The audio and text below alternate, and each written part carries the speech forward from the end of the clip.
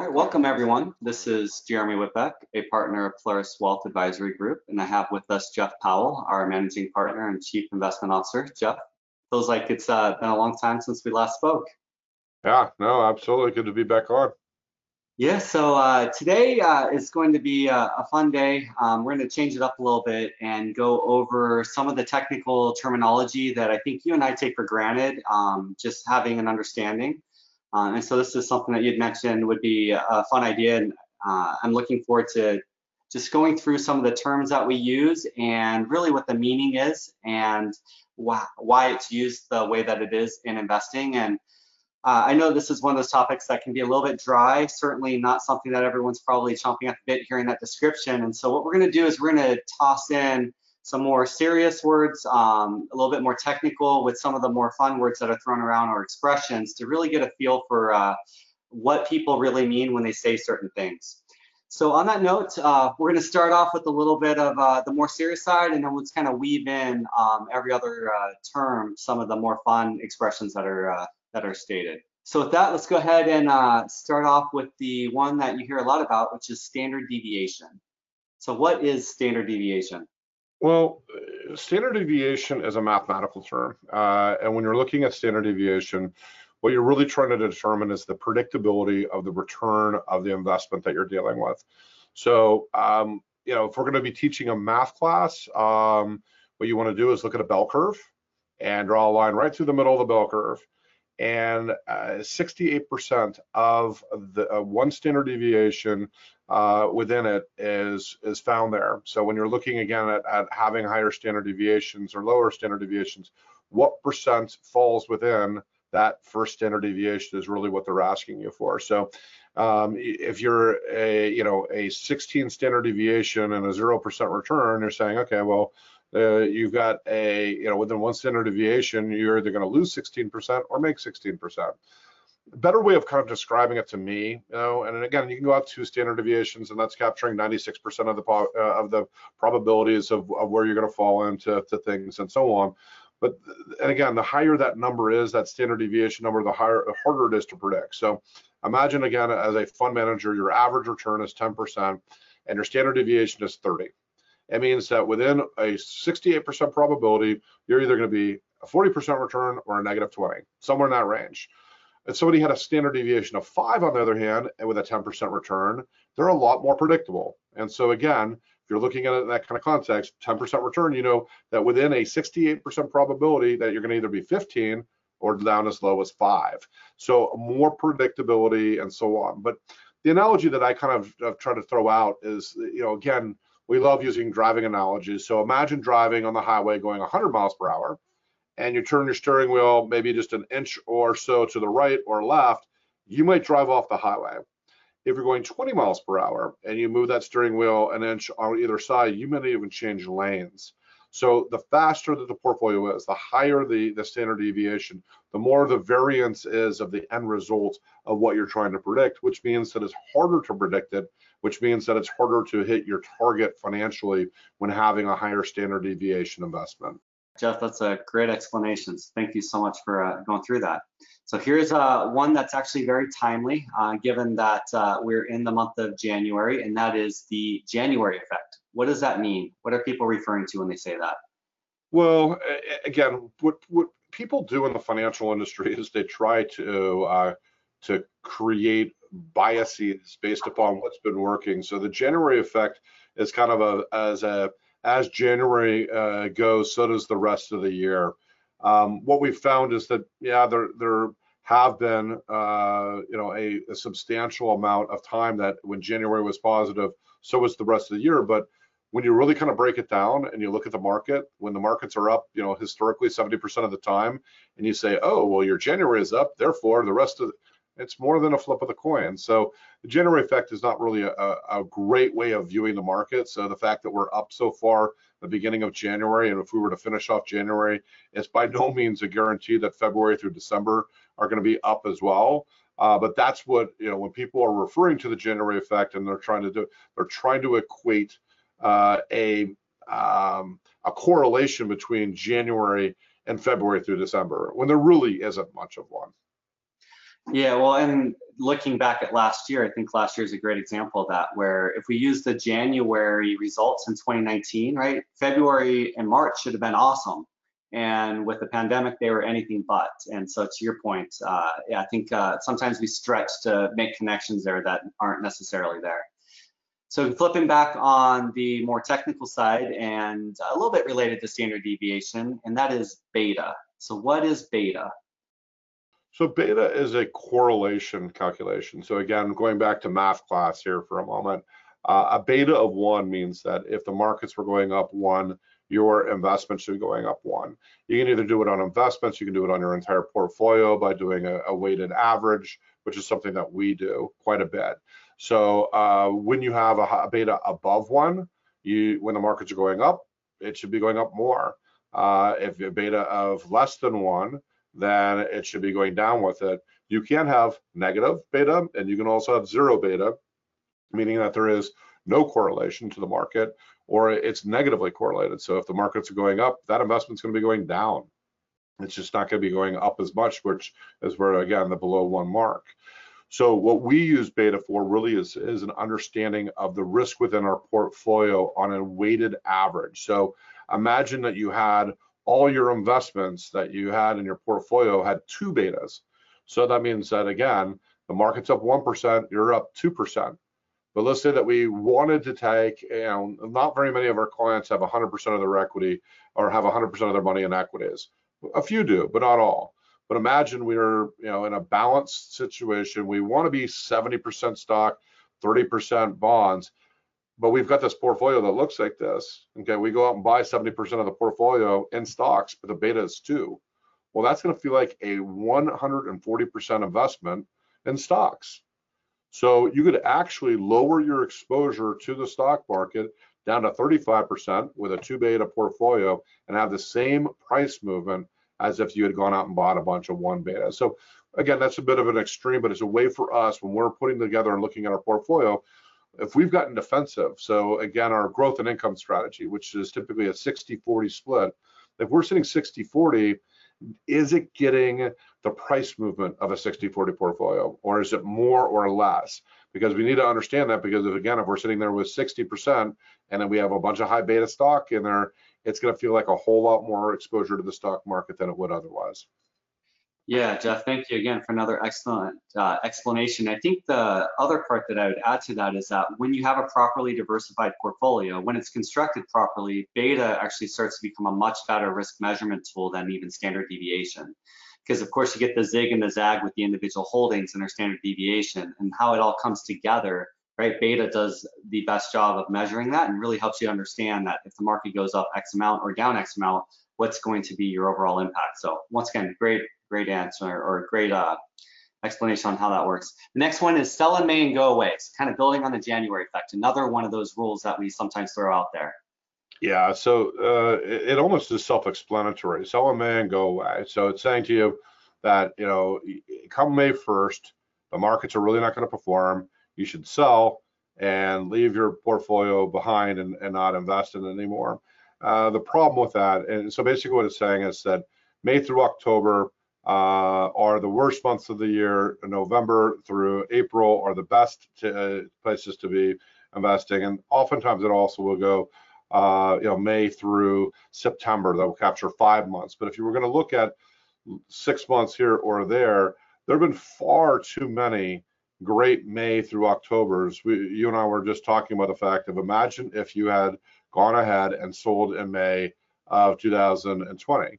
You'd have missed out on a significant portion of the run up in the marketplace. You would have taken your beating, and with owning the market in February and March, it was recovering in April, and then you would have said, I'm out of here. I'll see you in 6 months, and I'll be investing back on November 1st. Just not a wise way of doing it. And looking back, again, we just mentioned the 2020 market, but I'm looking at other years. I mean, 2017 up 8% from May and October versus 2.8 for the November through April. 2014 was the same way. 2013 was the same way. They're historically from the 50s to present.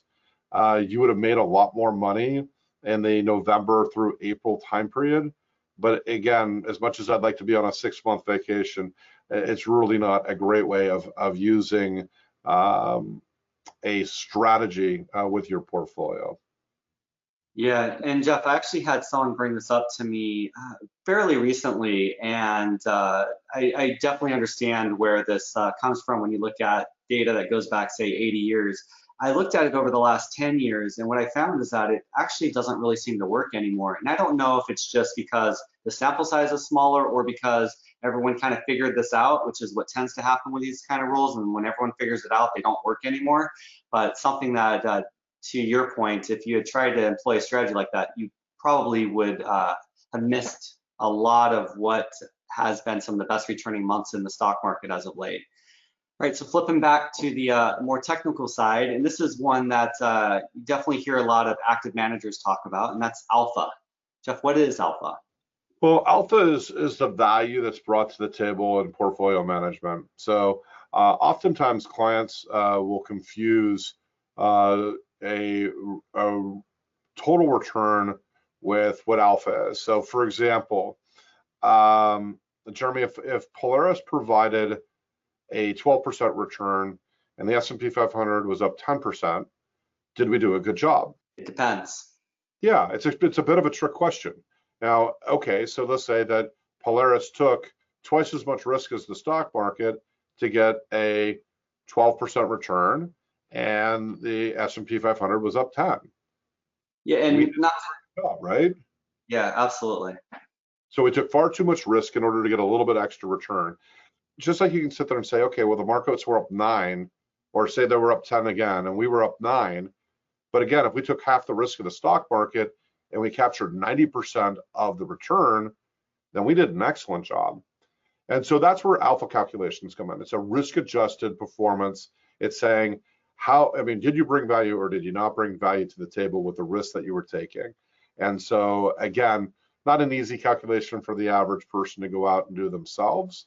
But it's one that they should be definitely asking about, because what they should understand is is this person bringing value to the table or not? And if they're not, then perhaps they should index, which we've talked about in days past. Yeah, absolutely. All right, so this is one that may be a little bit more difficult to explain why it's set, but it's one that I know a lot of our technical traders have heard before, and that is a dead cat bounce. So what is a dead cat bounce? Well, first of all, how horrid of a comment, right? When you really kind of think about the real statement behind it. Last year, one of the things I was worried about was dead cat bounces. So what a dead cat bounce is a sizable drop in the market, and then you'd have a rally, which is the bounce part of this, and then you have a further deterioration, and you have the markets go down even further than they were before. So when we bottomed out in February and March, March 24th, I believe, was the exact bottom, or maybe it was a day beforehand. But anyway, back in in March, when the markets bottomed out, we started to see a big rally. And we talked about this in a lot of our educational pieces, that 70% of the time when you have a watershed type of event, the markets rally and then they fall off and they go even lower than where they were before. And that's what a dead cat bounce is basically. It's again, a big drop, it bounces up and goes down even further. But again, I really want to research how it came up with the name that it did, because it's really, when you think about it, logistically, quite a gross description. Yeah, when it tells you a lot about the way that investment traders' minds work. I don't know if that's something that we should be proud of, but it's certainly an expression that you hear a lot. Jeff, I'm going to go ahead and throw one other more technical term, and it certainly relates to the alpha conversation that we had, and that is up capture ratio and down capture ratio. So what is it that that's trying to explain?